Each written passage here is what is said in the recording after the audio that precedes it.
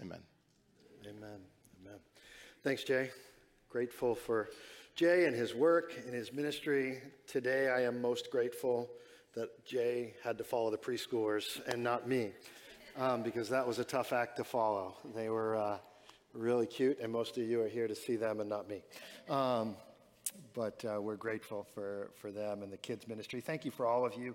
Most of them are out there, but those of you that may be in here that serve with our kids in Sunday mornings, Kids Adventure in various ways, thanks for doing that, for your ministry to them, for your care for them. That's an important ministry to see those kids grow up and come to know and follow Jesus. Really appreciate that. If you have your Bible, I encourage you to open up to Luke chapter 1. We're going to be in Luke chapter 1 today. We're kind of transitioning from one series to another. We had that Work Matters series that we finished up last week, which was great. We were in there for about 5 weeks. This week we're transitioning to during Advent. We're going to spend a few weeks just looking at, no surprise, some of the events around Advent and Christmas. And as we do that, let me ask you, what is it that makes it feel like Christmas most to you? What is it that makes it feel like? How many of you, it's lights, outdoor lights? When you start seeing outdoor lights, there you go, you feel like Christmas. How about Christmas trees?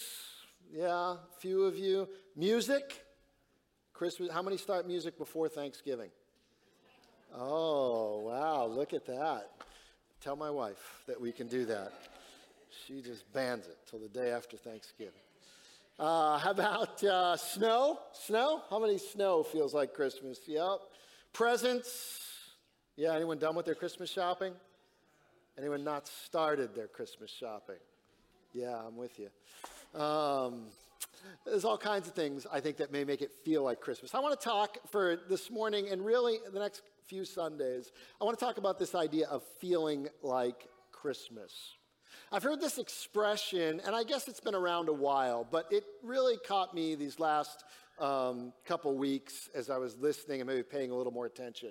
Anyone hear the expression, all the Christmas feels? Anyone hear that expression, all the Christmas feels? No, a few of you.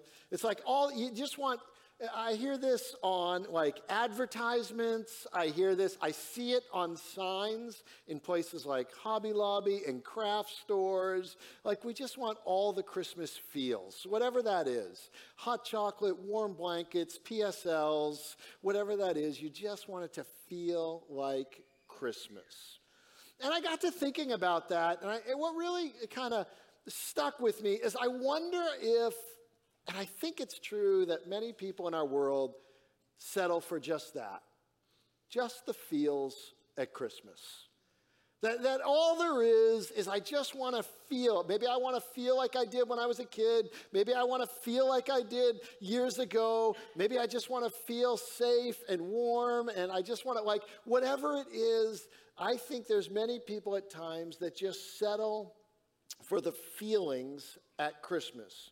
And the truth is, I think maybe we disconnect feelings at Christmas from anything that would evoke those feelings, from the foundation of Christmas. That we'll settle for the feeling of feeling nice and joyful and peace and love and hope, but we don't maybe necessarily connect it to the reason or the foundation for those feelings, which is a strange thing to do because we wouldn't do that anywhere else. Can you imagine saying, I want to feel like I won a game, but I don't want to play the game? I mean, like, that doesn't make any sense, right? I want to feel like I'm a 4.0 GPA student. I just don't want to take any tests or go to any classes. I just want the feeling of doing that.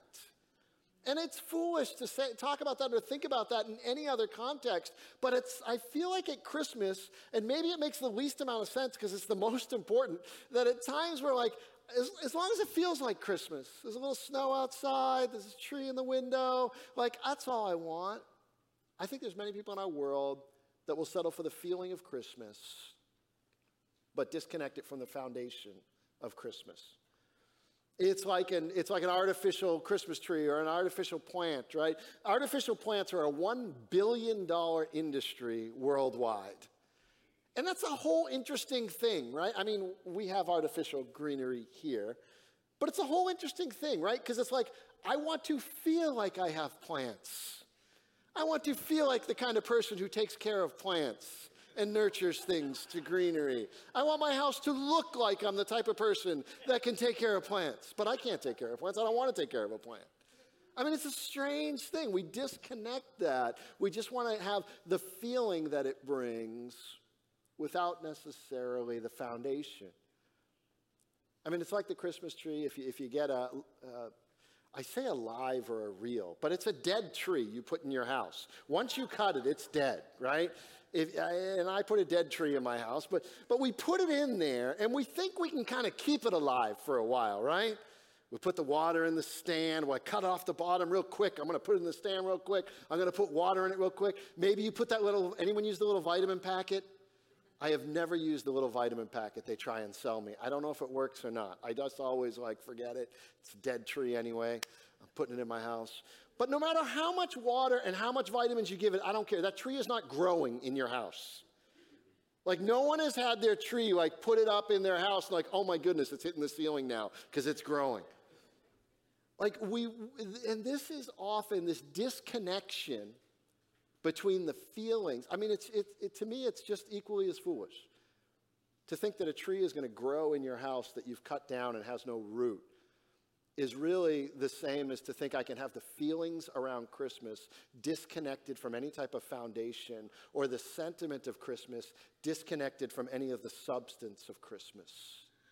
So for the next couple weeks, I want to talk about these words that we talk about at the Advent: peace, joy, hope, love. And make sure that we're not just talking about, I want to feel hope, I want to feel peace, I want to feel love and joy, without talking about what is the foundation for those feelings. Because here's why. If you just have the feelings, you're going to be disappointed. In the short term or in the long term, you're going to be disappointed. Because December 26th is going to come. Or January is going to come. Or February. February is the worst, right?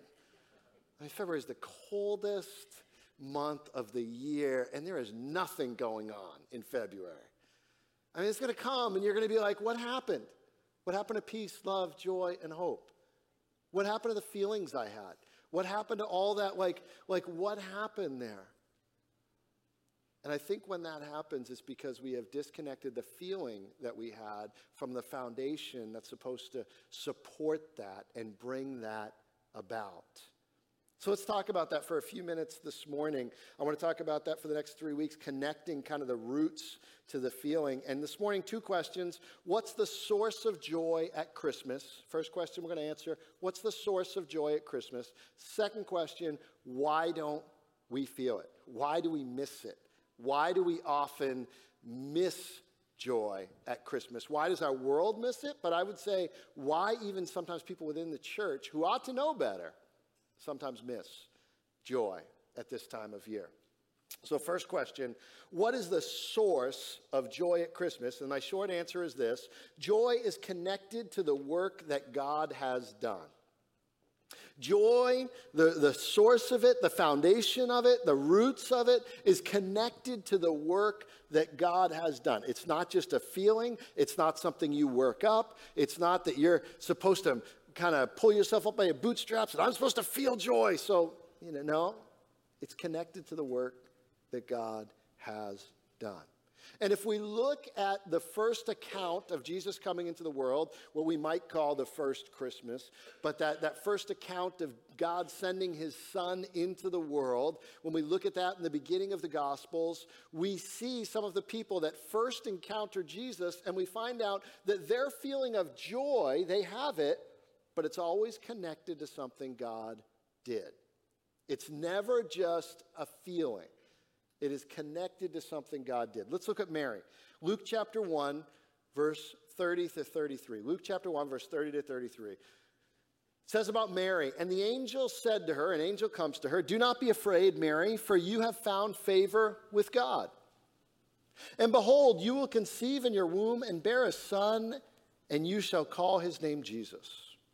He will be great and will be called Son of the Most High. The Lord God will give to him the throne of his father David, and he will reign over the house of Jacob forever, and of his kingdom there will be no end.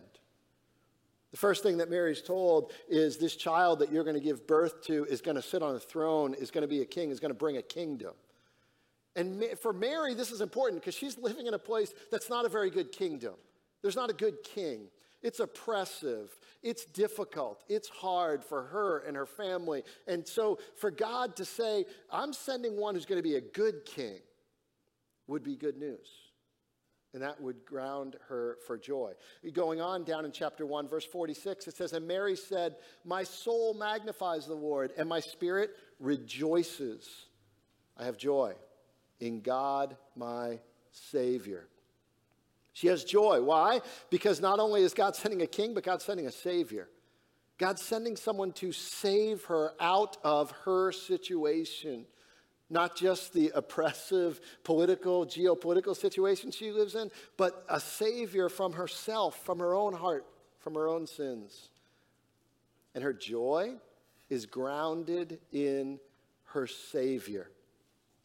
Luke chapter 2, if we move on from Mary and move down to the shepherds, I'm not going to read the entire passage because it was read for us already this morning.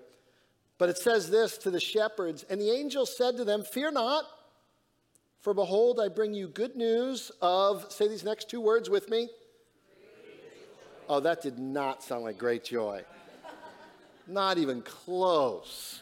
All right, ready? Here we go. I bring you good news of great joy. Yeah, there we go. That was good.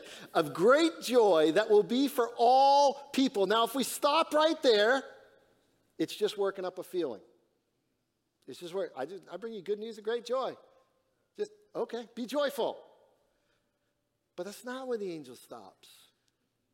That's not where the angel stops. Verse 11 says, because, here's the reason for your great joy. Unto you is born this day in the city of David a Savior who is Christ the Lord. And so the feeling of joy that the angels have and that the shepherds is going to transfer to the shepherds is grounded in the fact that God is sending a Savior. He's sending Christ, which means Messiah, which is the promised one that was supposed to come. And he's sending a Lord who's going to be a good ruler. And he's sending this into the world. And so the angels are joyful. And the shepherds will hear this and they're going to go tell people they're going to be joyful. But it's not a worked up joy. It's not a feeling that they manufacture. It is based on the actual events and work that God was doing. And so our joy is built and has to be connected. Our feeling of joy has to be erupt as a response to what God did. Later on in Luke chapter 2, it says this. There's a man named Simeon. Let me read you about Simeon. Now there was in Jerusalem a man whose name was Simeon, and this man was righteous and devout, waiting for the consolation of Israel. And the Holy Spirit was upon him, and it had been revealed to him by the Holy Spirit that he would not see death before he had seen the Lord's Christ. And he came in the Spirit into the temple, and when the parents brought in the child Jesus to do for him according to the custom of the law, he took him up in his arms and blessed God and said, Lord, now you are letting your servant depart in peace, according to your word. For my eyes have seen your salvation, that you have prepared in the presence of all peoples, a light of revelation to the Gentiles, and for the glory to your people Israel. So Simeon, walking around the temple, always in the temple, has this word from God that you will see the consolation of Israel. So just wait for it. He sees Mary and Joseph, sees this young couple come in with a little baby. I mean, nothing striking about that. 8-day-old baby, and on the 8th day, every good Jewish parent would bring their baby in on the 8th day for the custom. So nothing striking about that, except God had told him, this is the one you've been waiting for. And he takes the child, and you can think of, if you've seen Lion King, this is not unlike, like Rafiki taking, like Simba takes the child, lifts him up. I mean, this is a very public space. You're in the outer courts. Everyone can see this. This isn't hiding anywhere behind a curtain or anything like this. He's out in the open, And he basically prophesies these words over the baby. But the joy is, this is the Lord's salvation. This is a light that's come into the world. And he has this joy and he has this celebration, not just because he wants to have a feeling of just being good. It's grounded in what God had done. And so Anna, if you go down a little further in Luke chapter 2, there's an older woman named Anna, and it says there was a prophetess, Anna, the daughter of Phanuel, of the tribe of Asher. She was advanced in years, having lived with her husband 7 years from when she was a virgin, and then as a widow until she was 84. She did not depart from the temple, worshiping with fasting and prayer night and day. And coming up at that very hour, which hour? The hour Simeon had recognized what this baby is. Coming up at that very hour, she began to give thanks to God and speak to all who were waiting for the redemption of Jerusalem, for a Redeemer. She had been in prayer and fasting and worship, and suddenly God had said, this is the one you've been waiting for. I'm at work. And so all these things coming together are what ground our feeling of joy. It's in the kingdom coming. It's in a Savior, a Messiah, Lord, the consolation, being consoled and comforted. It's the light that comes into the world. It's a Redeemer. All these people who had joy at this first Christmas, at this first, Jesus first coming into the world, they had a reason for the joy that they had. There's a connection. And it's important for us to understand that when we talk about joy, it is grounded in something real that God did. Because the last thing I want you to feel like is you've got to work up some joy at Christmas. That you've got to somehow, I'm supposed to feel this way. I don't want to be the downer. I don't want to be the one that's pulling all the air out of the room. I'm supposed to be joyful. No, you don't have to work that up. If I'm not feeling joyful, I need to go back and say, what am I connected to? What has God done for me? There's a reason for the joy that we hold to. So we sing Joy to the World, which Joy to the World is an interesting song because it's not about Christmas in one sense. It's not, you look at all the verses of Joy to the World, there's no Bethlehem in it, there's no baby in a manger, there's no stable, there's none of that in Joy to the World. But we sing it at Christmas because it's the start of what God has yet to complete. Joy to the World is really about Jesus' second coming, when he comes back again and sets everything right. And so we sing songs, we sing verses like Joy to the World, the Savior reigns. No more let sins and sorrow grow, nor thorns infest the ground. That hasn't happened yet, but that's what we're looking forward to. He rules the world with truth and grace and makes the nations prove the glories of his righteousness. That hasn't all come to be yet, but it's going to come to be. And so we sing about joy coming into the world, but it's grounded in what God has done. It's grounded in what God has done. And let me just pause here for a second before we move on to the next question, because here's why I take the time to go through that. Obviously, many of you are in here, have been in the church, you've heard the story, you understand it, you get it. But you live in the midst of a world that doesn't get it. You live in the midst of a society, you live among people, you work among people, you live among neighbors who not only didn't grow up, but they don't get, like, why are you so happy? Why be happy? Like, okay, it's nice, lights, presents, yeah, we'll all feel good. But they don't understand the foundation of the feeling. And you may have the opportunity. In fact, my prayer is that between now and Christmas, that you will have the opportunity, that God will open a door for you to have a conversation with someone who's like, I don't get all the hoopla. I don't get what it's all about. Like, yeah, I want to be happy. I like it. I'm joyful. I don't want to take the air out of the room. I don't want to be the downer. But I really don't understand what the big deal is. And my prayer is that if you are a Christian, that somewhere between now and Christmas, God gives you that opportunity to connect the feeling to the foundation. So let me get to the second question. The second question is this: why do we miss it? Why do we miss it? Why don't we have it all the time? Or why do people miss this foundation for the joy that God has given? I think there's three reasons. We miss it because either you don't know about it. You don't know what God did. There's a knowledge gap. 2, you miss it because it doesn't look like you thought it would look. It doesn't look the way we think it should look. 3, we miss it because we just don't think we need what God is offering. That if any of these 3 things are there, you're going to miss the foundation for the feeling. You're going to miss what's supposed to evoke and catalyze that feeling of joy in you. The first one, you can miss real joy when you don't know what has been offered to you. I mean, it's just a knowledge gap. And I'm not going to spend a lot of time here because if you're here this morning, it means you don't have that knowledge gap. Because even if you're here for the first time, let me tell you, God loves you. He sent his son for you, that he might die for you, that you can have a relationship with God. You no longer have that knowledge gap. But we live in a world where many people don't understand. I don't have the joy because I don't know. And you think about the first Christmas story or the first Christmas, most people didn't know. Mary and Joseph were there, of course. And then the angels told some shepherds. But that's it. That's it. I mean, the wise men, the kings, the magi, whatever you want to call them, they came about 2 years later. It was just a small little group that knew. Most of, not only didn't Jerusalem know, I mean, most of Bethlehem didn't take any notice.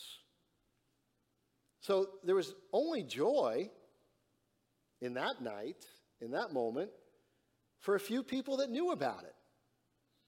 Now, the message would go out and get told, but only when that knowledge gap was bridged did joy really spread. So you know some people. You know some people that just don't know. And you may think, well, of course they know. Nope. Where would they have learned it? Maybe they didn't grow up in church. They weren't taught it in school. So they know that Christmas is lights and trees and maybe has something to do with church and Christians, but not much else. So there's no connection with feeling and foundation because no one has made the connection. So you're the one.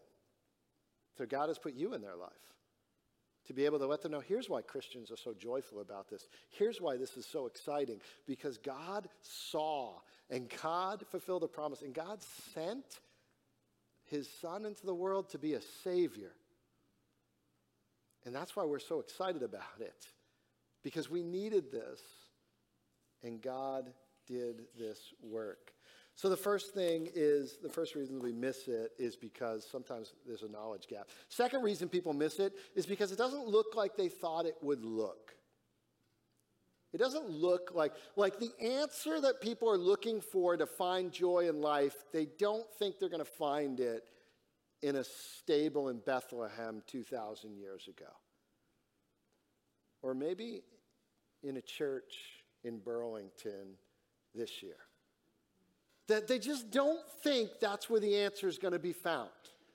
It just doesn't look like the place they're going to go to find the answers for the biggest questions they have in life. You think of that first Christmas again?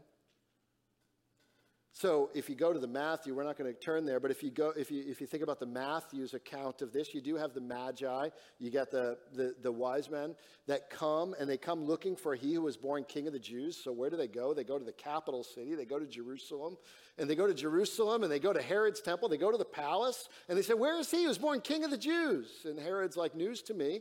And he calls up his religious leaders. You know, he calls them out and he says, hey, where's this King of the Jews supposed to be born? Here's what gets me. They give him the right answer. They say the scriptures say he's supposed to be born in Bethlehem, city of David. That's the right answer.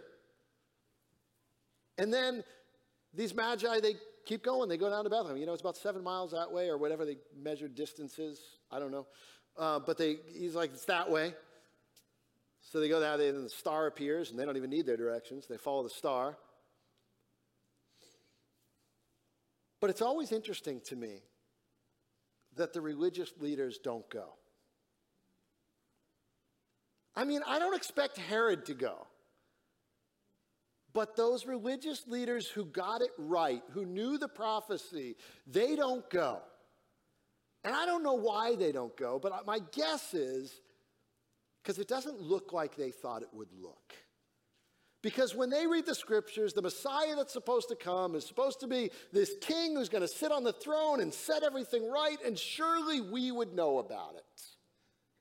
Not a baby that was born. So they don't go because it doesn't look like they thought it would look. And I wonder if today people miss the foundation for Christmas and joy because it doesn't look, it's not the place that you think you're going to find the answer. It doesn't look like you think it would look. So people walk by churches, they tune out Christmas songs that have a clear gospel message in them playing over the loudspeakers of malls and radios. They come to children's productions and they think, well, it's just kids' stories and fables. And they just tune it out because it's not the place they expect to find the answer. Manger scenes are just artistic displays because they don't expect to find the answer in a place like that. Not in holly and ivy and the Christmas story, but maybe in the halls of Ivy League schools and classrooms and that's where the answers must be.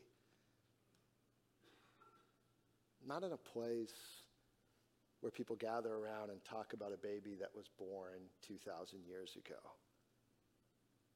It's just not the place they expect to find the answer.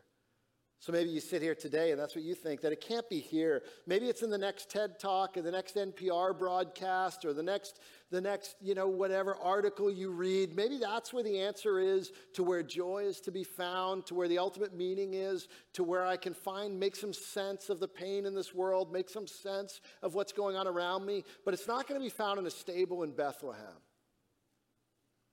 And God knew that people would feel this way about Jesus.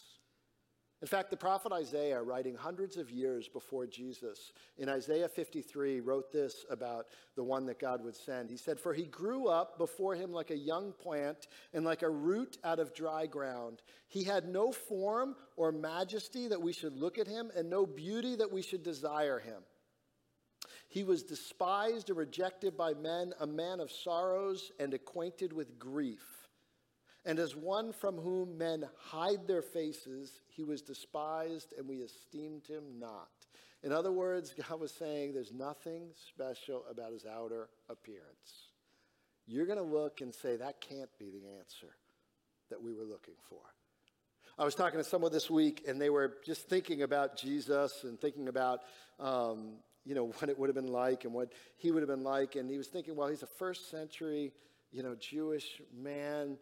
The average height was about 5'2" of Jewish men living in that time, and this guy was talking. He was about 5'9". He's like, I can't picture like talking down to Jesus, being like, "Yes, Lord." And I thought about that for a second. I thought, yeah, but that's exactly part of the point.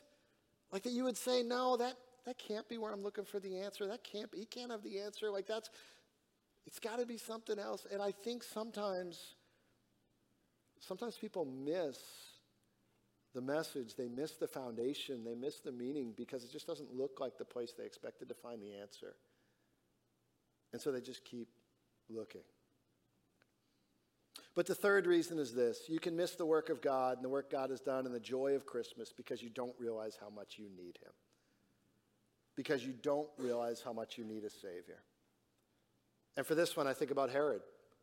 Because Herod's the only one that's mad at Jesus being born. Herod's the only one that is upset with Jesus being born because he doesn't, anyone that's called a king, he is not a fan of. Because if you're oppressed, then, a Savior being born is good news.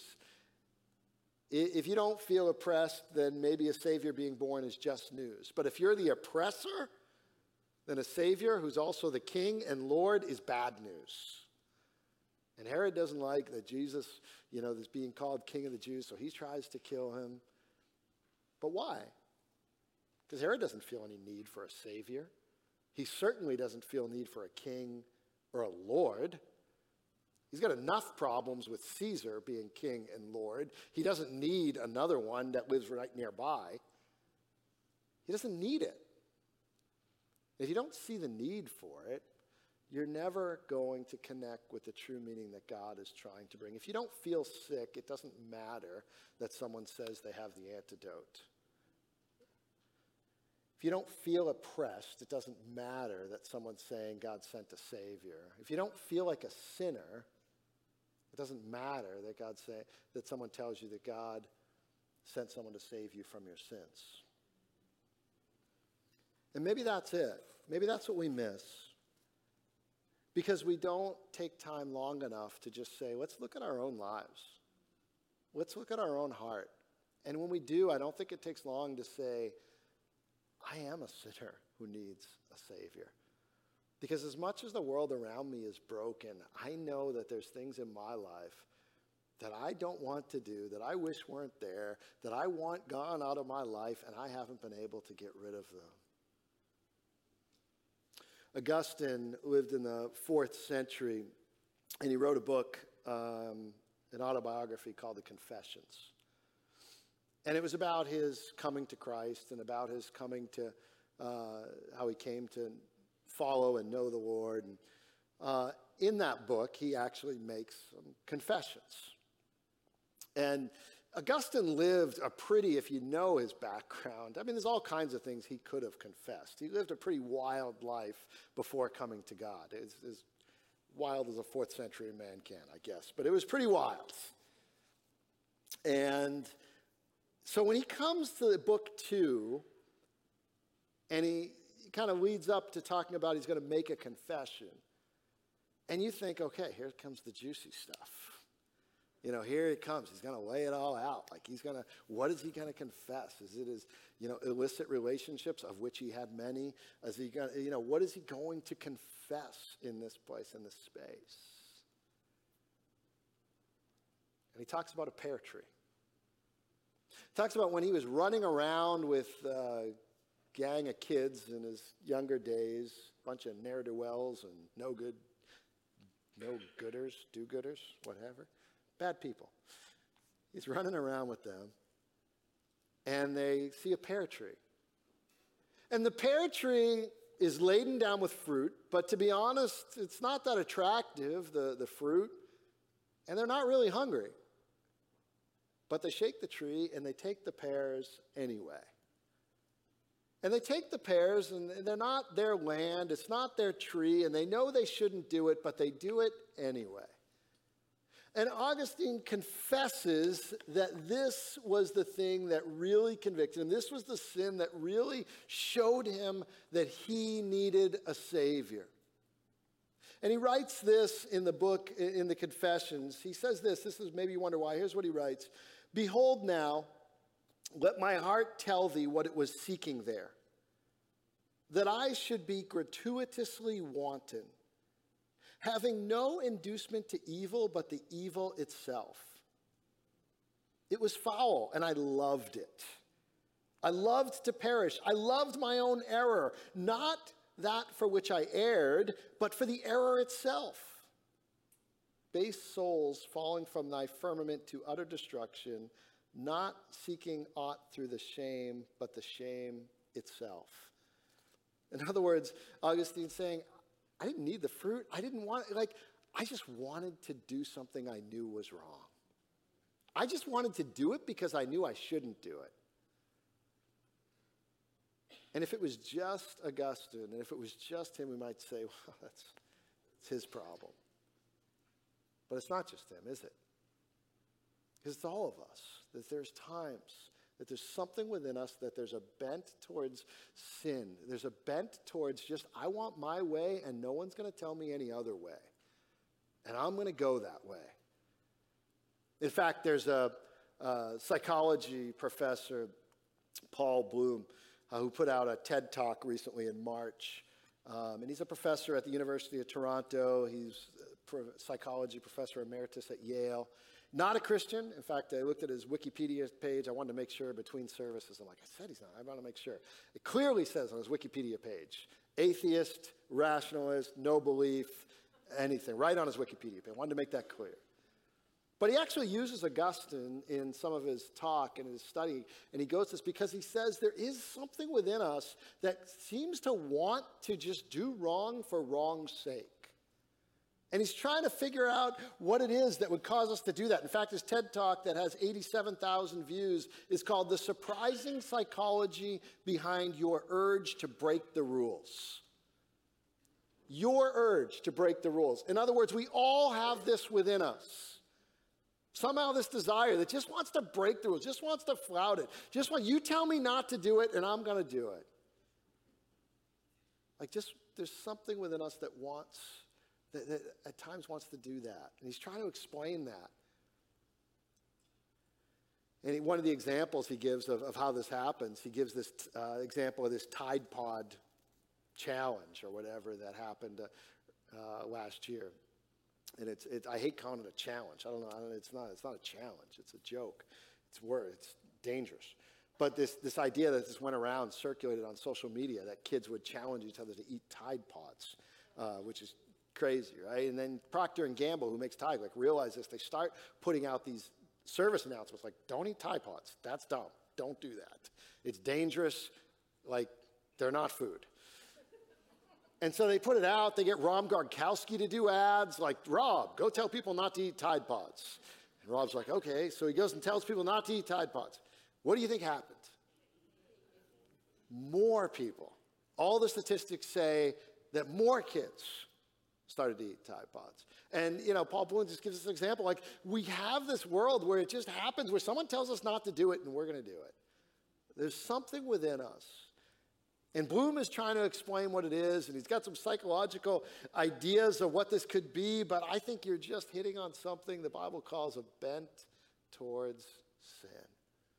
That we have a nature within us that bends towards depravity, that bends towards sin. And if I would just take half a minute to think about it, I'd say, yeah, that's me. I've got that too. And so I do need a Savior.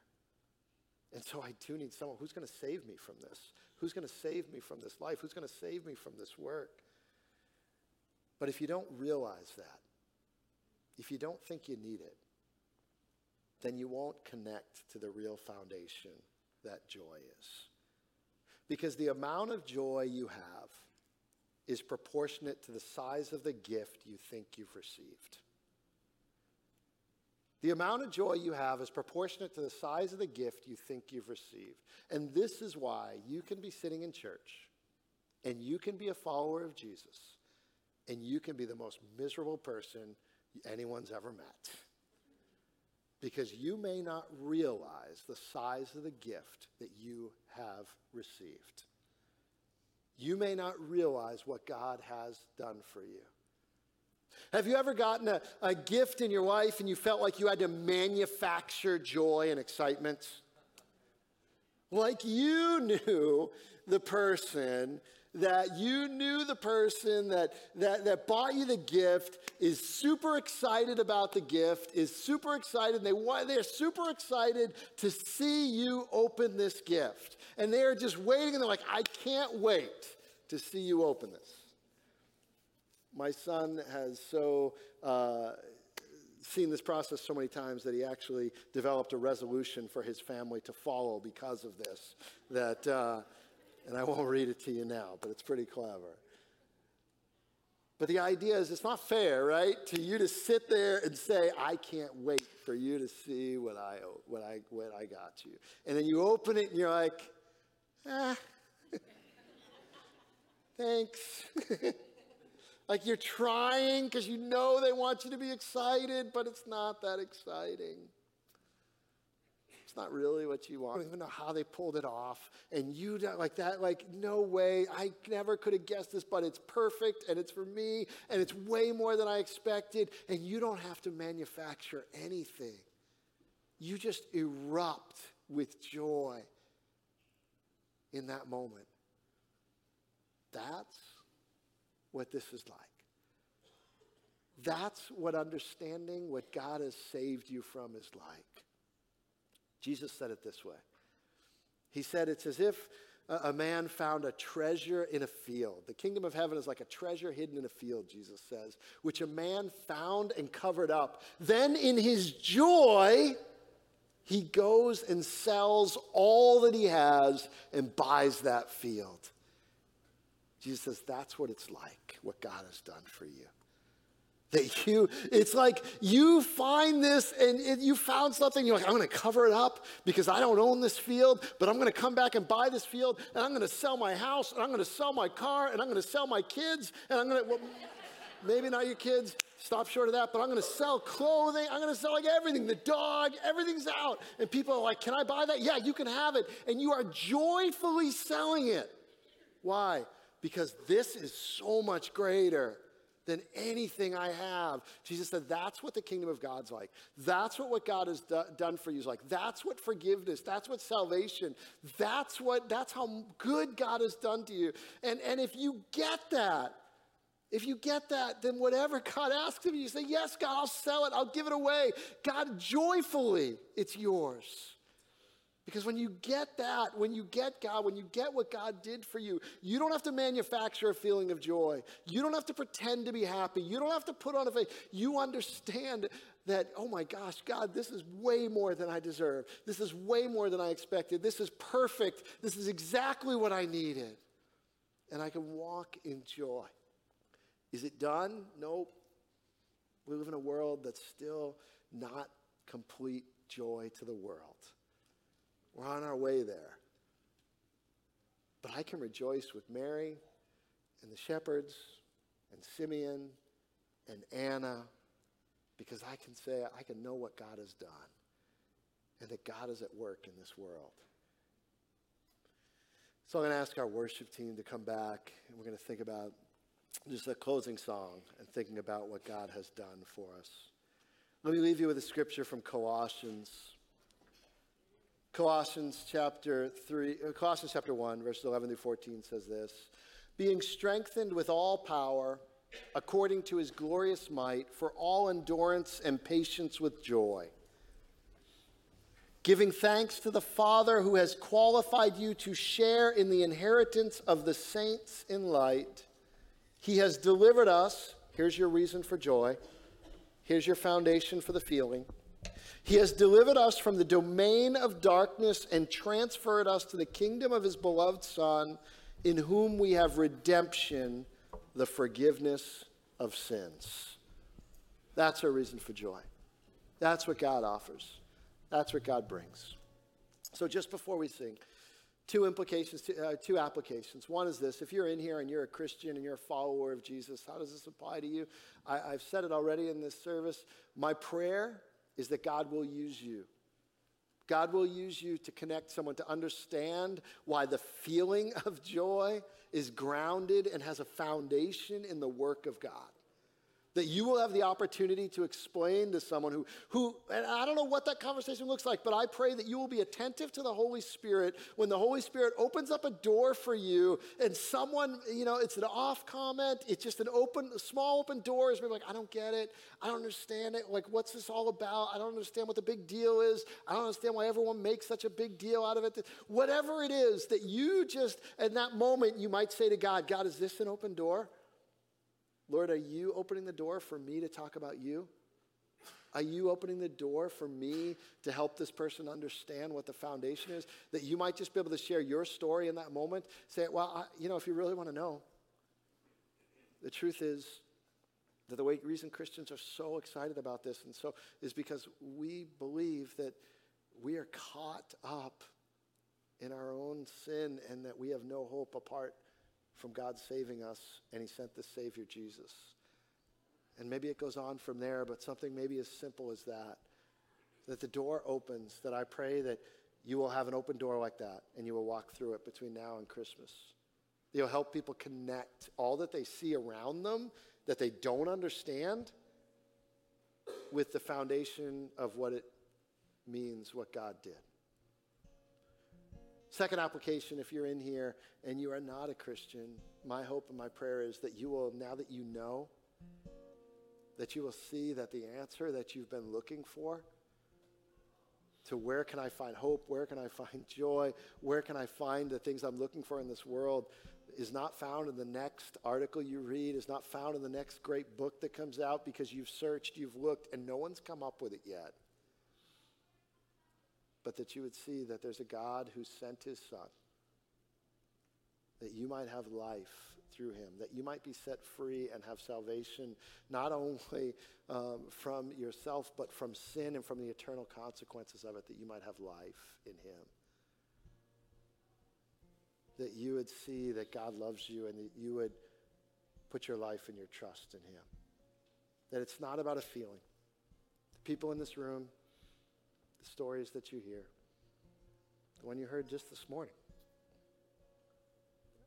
I had to come across the ocean and the water to learn about God's love for me. It's not about a feeling that's worked up. It's not about something we pretend to have. It's grounded in the work that God did. That God did 2,000 years ago, sending his son to set us free from our sins. And so I pray that you would come to the place where you would put your hope and your trust in him and follow him. Would you pray with me? Lord, we come to you today, Lord, and thank you. I thank you for your word. I thank you for, God, I thank you for the account that was set down in Scripture, that we might understand what you did and how those events came about.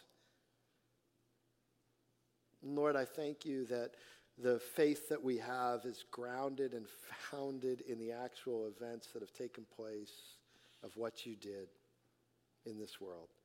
And so, Lord, I pray for those of us that call ourselves Christians, those of us that follow Jesus, that you would help us to, in the world that we live, to connect these feelings we talk about at this time of year with the truth of what you have done.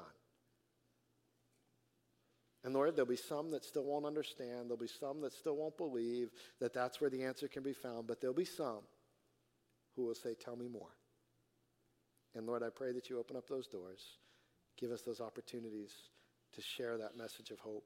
And Lord, for those who are in here today who have a desire to put their faith and their hope and their trust in you, to be set free from their sin, and if that's you, I just pray that in your own words, in your own space, that you would pray and just let God know that that's my desire.